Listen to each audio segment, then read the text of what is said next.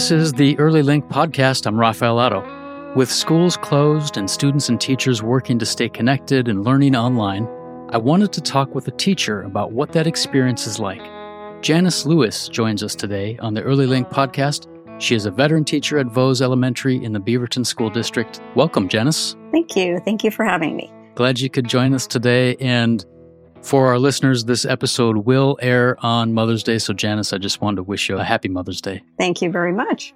There's an interesting story about how you came to teaching. Tell us about that, how you became a teacher. Well, not a very direct route. I went to college right after graduating from high school, but really didn't have any focus or direction and ended up not finishing school. And I got married relatively young. I was 22. And very shortly after that, I was able to be a stay-at-home mom, which is something that I had wanted to do. So I was very fortunate that I was financially able to, and that it was something I loved and enjoyed. But as my children were growing up, I could see this end date to that job coming. So they would leave home, and I had found mothering to be a very, very purposeful and fulfilling activity. And I wanted to continue having purpose in my life. So I went back to school. And I got a Bachelor of Science in Human Development and also a minor in social work. And in my social work classes, I found that I was very, very drawn to families living in poverty, and in particular, children who live in poverty. I read a lot of books during that time by Jonathan Kozel, who you might be familiar with. He Sure. writes beautiful, beautiful stories of children living in poverty that just really tug at your heart. And so I thought that I would work for a little while and then go on to become a social worker, get a master's in social work. So I took a job with Head Start, because then in that type of job, you work with children and with families. But once I got into the job, I found that I fell in love with the teaching part of it more than the interaction with the families. So I eventually went back and got a master's in teaching and an ESOL endorsement, and decided that I would instead have a career in teaching. And I set a goal of working with children who live in poverty through an elementary school experience. And so I have spent my whole teaching career working primarily with immigrant families and families who live in poverty. You've been a preschool teacher now for a number of years, correct? Did you teach elementary grades as well? Yes, I did. I had 5 years as a Head Start teacher. Then I had 1 year after I got hired in the Beaverton School District. I had 1 year as an ESOL teacher, and found very quickly that I really didn't care for that, because I didn't have that classroom bonding kind of experience that you have when you're a classroom teacher. So I was very fortunate that the following year, a first grade job opened up, and I taught first grade for a number of years and loved it. And then I'm just back into pre-K again the last 3 years. So when that opportunity came up, I thought, wouldn't it be nice to end my teaching career going back to something that I loved a long time ago? And I was just kind of ready for a change anyway. So it's been another 3 years now since I've been back in pre-K. And tell me about the number of preschool classrooms that are available in Beaverton. And it's not in every elementary school. No, not in every elementary school. There are 7 currently. So when I started 3 years ago, there were 2. So there was Vose and Aloha Huber Park. And then more were added the next year, and more were added this current year. So we're now at 7, and each site has a morning and an afternoon class. So it's growing, but it's still a very, very small percentage of the number of 4-year-olds in our district who are able to get that high quality preschool experience. How does the preschool stay connected to what's happening in the elementary grades? Well, that varies from school to school, honestly. At Vose, I am in the best possible situation. I have an excellent principal, Monique Singleton, and an excellent vice principal, Melissa Holtz, who both absolutely understand and support the value of early learning. So they have fostered a lot of connection between pre-K and the upper grades.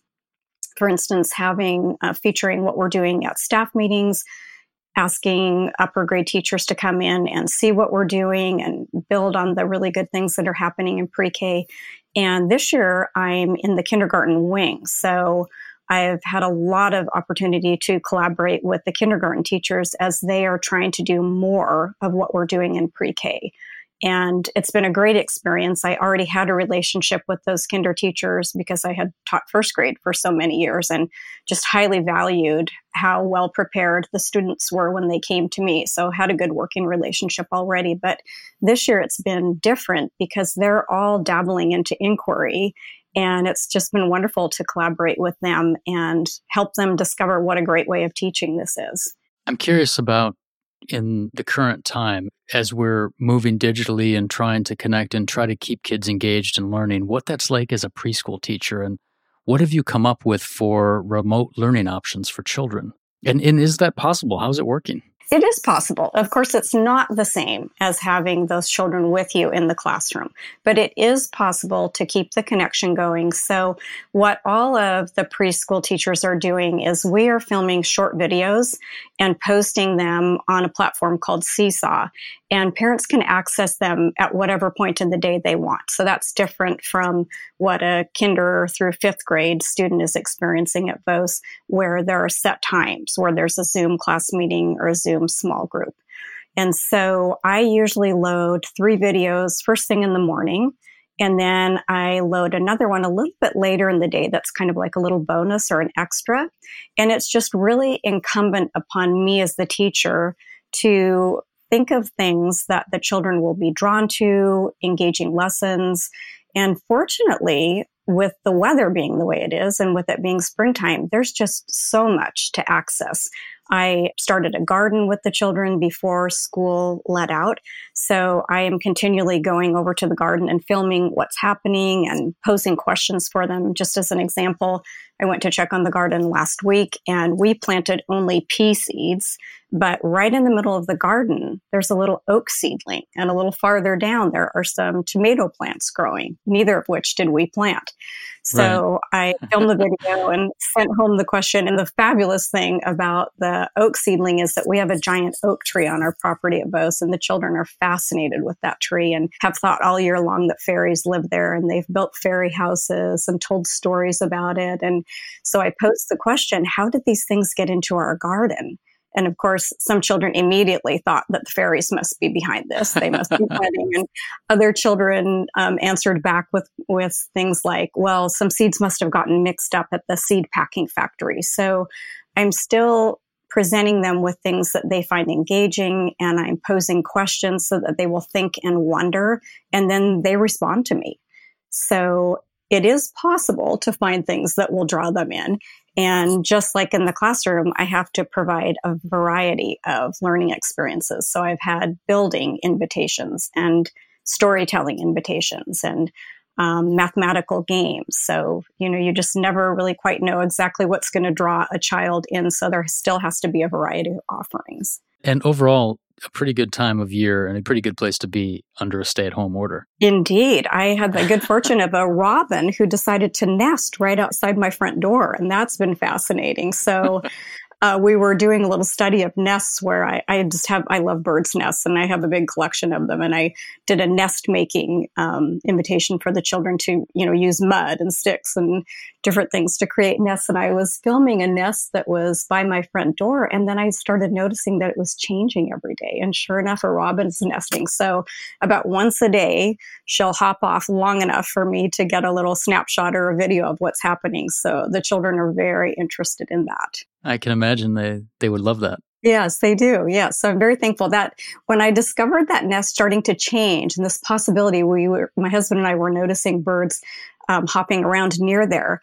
And when it was really, the reality hit me that these birds actually were nesting, it was just like the most beautiful gift in the middle of a really awful situation, because that was quite a while ago.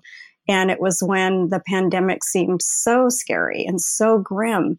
Right. And yet this beautiful, lovely thing was happening right outside my front door. And I just was so thankful for it. That's wonderful. What other kinds of things are considered developmentally appropriate in terms of children's learning during this time? And what other kinds of curriculum ideas are you using, or what other standards are you trying to apply? Well, we use a framework called Habits of Mind, and I don't know whether you're familiar with that, but the Habits of Mind, what we are trying to focus on with children is things like persistence, collaboration, focus, skills that they build into their mind, their framework, that will serve them as they go into kindergarten and beyond. In addition to that, we also have some more what you would think of as typical school standards, like writing your name, being able to count to 10, one-to-one correspondence counting to 20 in sequence, recognizing numerals, and that type of thing. So I'm doing really a balance of inquiry, such as what I refer to with the garden, and then more skill work, but still in a way that's engaging to preschoolers. So for example, this week we're doing an overall study on texture. So finding texture in things in your home and outside, doing some texture painting with plants. So my name practice activity is writing your name in different textures of substances. So that could be a food substance like flour or salt or rice. But we also always want to offer a non-food substance just because of families living in poverty are often facing food insecurity. Sure. So I also showed how you could do that in gravel or in bark chips or in dirt. And so it's a way to tie into our theme of texture, and it's just a way for them to have a fun, engaging way to practice writing their name. I'm curious if you're concerned about the amount of time that kids are spending on screens now that they're interacting with their teachers more often.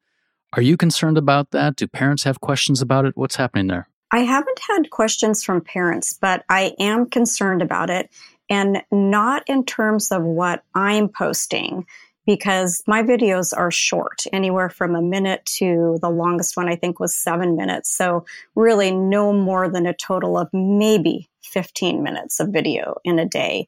And then the things that I'm asking them to do often involve going outside and going for a walk and looking for things. So I don't have a concern about that, but I am concerned that potentially children are on a phone or a Chromebook and just doing things like playing games. It's a long time to be at home and be away from school. And of course, parents are working and have many stressors on their mind. So I do think that that is a bit of a concern, children having too much screen time. Is there any kind of standard or advice that you would give people other than to try to limit? I would certainly try to encourage people to do things other than screen, like just simply going for a walk. You can get out for a walk and notice things that are growing. You can go out for a walk and close your eyes and listen and see what you hear. You can read beautiful literature. Some of it has to be accessed online because if you don't have a large library at home, you're going to rely on YouTube or the library. But even so, that's better than playing a game. It is a reason that a lot of the invitations that I'm creating for the children involve being outside and doing things like the nest making activity that I refer to, going around, collecting things that a bird would use, mixing mud. So definitely things that engage a child in thinking and wondering like we do in the classroom are preferable to being on a screen. As a preschool teacher, I'm curious about the idea of family engagement and what that means to you. And I'm also curious if that has changed over time, given the breadth of your experience and in your career. Does it look different now than it used to? Well, it's definitely different in preschool than it is in first grade. I would say I had virtually very, very little contact with first grade parents. It was at the beginning of the school year and then at conferences. And really, that was about it. I knew my students really well, but I really didn't know their families.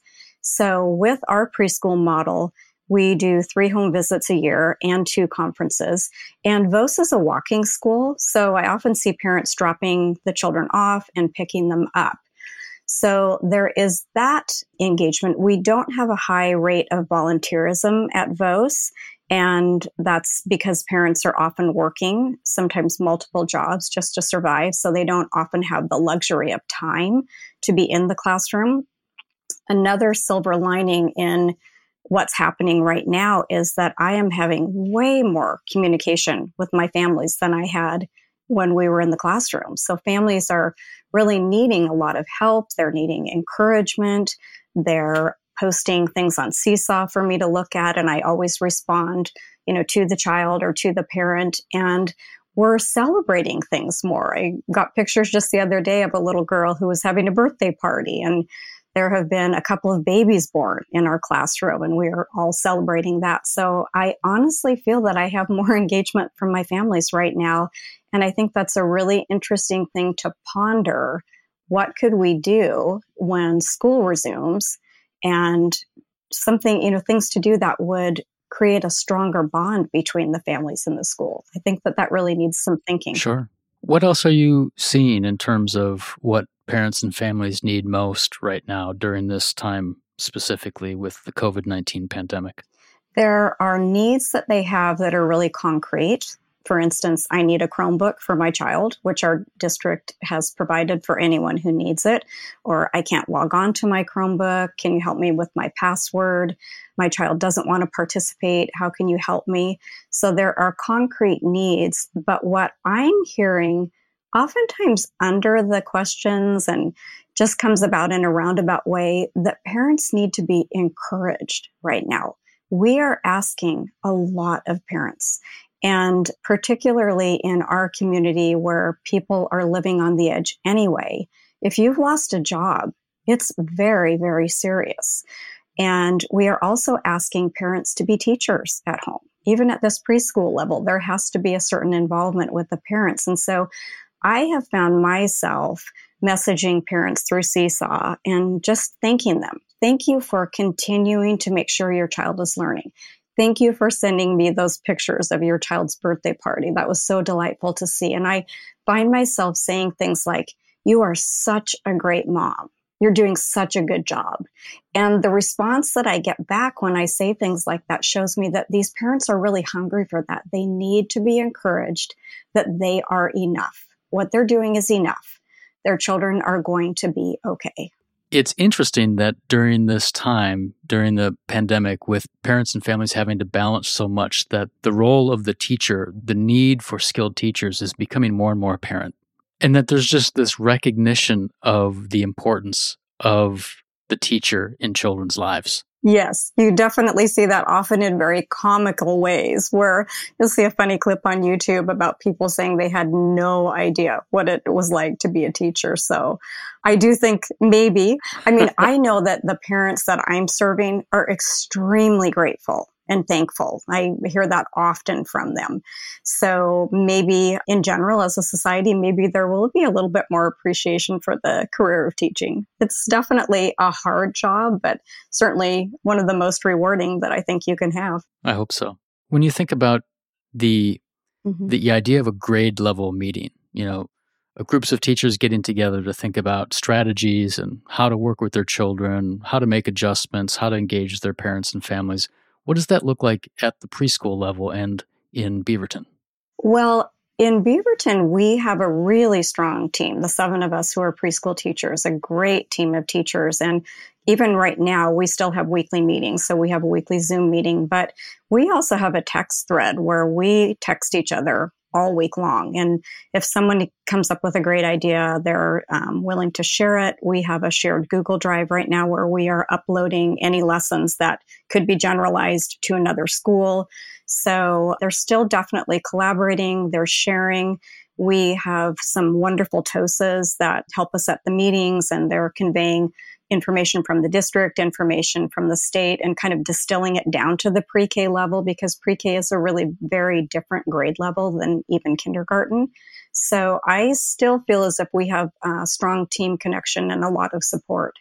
Have you looked ahead at the fall and thought about what that might look like? I know there have been many different kinds of scenarios. People are talking about possibly staggered openings or restructuring the school day in a different way. Have you thought about that? What does that look like? I think there's a lot to be concerned about. I think primarily what I focus in on is the budget shortfall that it seems is going to be apparent, and that teachers could lose their jobs. There could be large class sizes. In Beaverton, there's a very, very strong initiative right now in early learning to take the inquiry model that we've created in pre-K and move it up to kindergarten next year. That's a lot of the work that we're doing with the Children's Institute right now. And then from kinder to first and so on. And that I just have a little concern about that continuing to go forth smoothly if there are lots of teacher layoffs or if there is a staggered start. I know that our district has a very, very strong commitment to inquiry and just don't want to see that momentum start to fail. Janice, you're referring to the Early School Success Program, which is a Yes. Children's Institute program. And part of what that program is designed to do is connect preschool to the elementary grades, as you're describing. And I'm curious, when you talk about that inquiry approach, what does it take to scale that up and embed that into kindergarten, first grade, and beyond? Well, fortunately, we have some really, really smart, passionate people in our district who are already working on that. And I was just on a Zoom alignment team meeting just yesterday where we got to peek a little bit at some proposed kindergarten schedules, some supports that are going to be put into place for teachers to access who have never taught in an inquiry model. Often, kindergarten teachers want more child-directed learning. They want to see joy in learning. They want to see more play. But their question is always, how do I do that? What does that look like? Where will I get the supplies? So the alignment team that I've been a part of this year has been working on that for a year. And the proposed schedule that we saw yesterday allows a large block of time for inquiry for children. So very child-directed learning. And I think that not only is that just a beautiful, developmentally appropriate way for children to learn, but I think it's going to be very necessary for this group of children who come back to school, hopefully in the fall, because many of them are experiencing trauma right now. They're going to be hungry for places that feel safe and where they feel competent and where they feel valued and where they can build community. And inquiry is the perfect platform for all of that. I know that children are experiencing trauma because of this, and sometimes they may be, even though they're not able to express it. And it seems like it may take some time for us to understand the full impact of this on our kids. Do you agree? I absolutely do agree. And my husband and I have talked about that a little bit. Just children are resilient, thankfully. But I do think that we will see some impact on children. I mean, I certainly know that I'm seeing that on some of the children that I can think of in my preschool class where I had a mom I was messaging with that her daughter really isn't responding to any of the invitations. And I just offered, is there any way that I can help you? And she said to me, she just says she doesn't want to do it. She misses her teacher. She misses her friends. And she wants to know, when can I go back to school? This is very big information for a preschooler to process. They don't really have the ability to understand why this has all come to an end. This wonderful, safe, engaging place that they got to go to several days a week. I had another little boy who wouldn't come and join in the Zoom meeting, and his mom was reporting to me that he's having temper tantrums and meltdowns, and that just was not the personality that we saw at all in the classroom. And so it's definitely impacting children. Do I have this correct? This is your last year. You're about to retire. Yes, retiring from teaching, hopefully not retiring from the work of early childhood. I'm hoping there will be a way to stay involved in the work. So I just am curious about your experience looking back.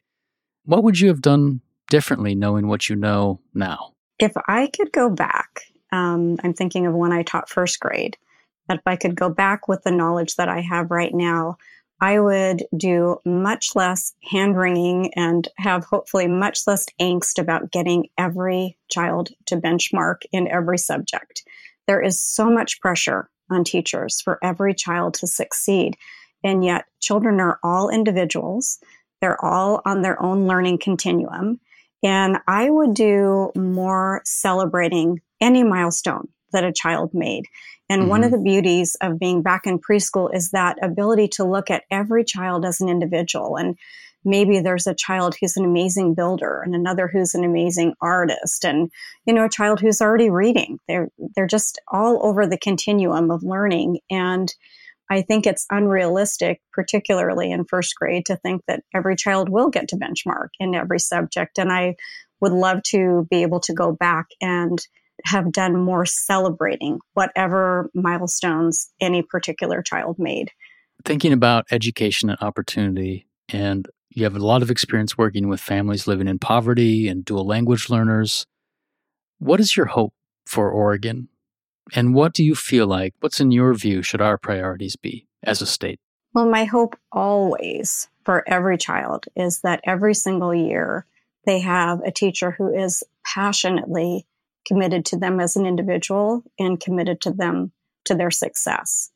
And I do think that the inquiry model that we're building in Beaverton is a really appropriate model for young children. I would love to see that grow in our district. I would love to see that grow nationwide. I think the idea of children, particularly kindergartners or first graders, spending long periods of time sitting at a desk is just not the best way for children to learn. One of the discussions that we had with the Children's Institute was about the fact that children of poverty are often tracked into skill programs where they are focused on learning those hard skills, but not learning the skills of inquiry. And to me, that just seems absolutely backward. I think that they should have the same opportunities as a child who comes from a higher socioeconomic home. The things that they maybe are not able to have outside of the classroom because their families can't provide them. I think it's incumbent upon schools to provide that for the child in the classroom. Janice, I couldn't agree with you more on that. I wanted to thank you for your time, and I appreciate you coming on the Early Link podcast today. Absolutely. Thank you so much for having me, and thank you for the wonderful work that the Children's Institute is doing. It's been such a pleasure to work with the CI team at Vose. Great to hear that. Thank you, Janice.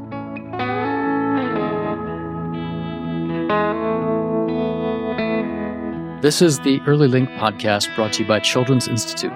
Children's Institute is working to ensure that every child in Oregon has the best start in life. I'm your host, Rafael Otto. Join us and tune in on 99.1 FM on the second and fourth Sunday of every month at 4:30 p.m. Thanks for joining us today, and please tune in next time or find episodes on Spotify, iTunes, Google Play, and Stitcher. You can also find episodes on the Children's Institute website at childinst.org and on the Portland Radio Project website at prp.fm.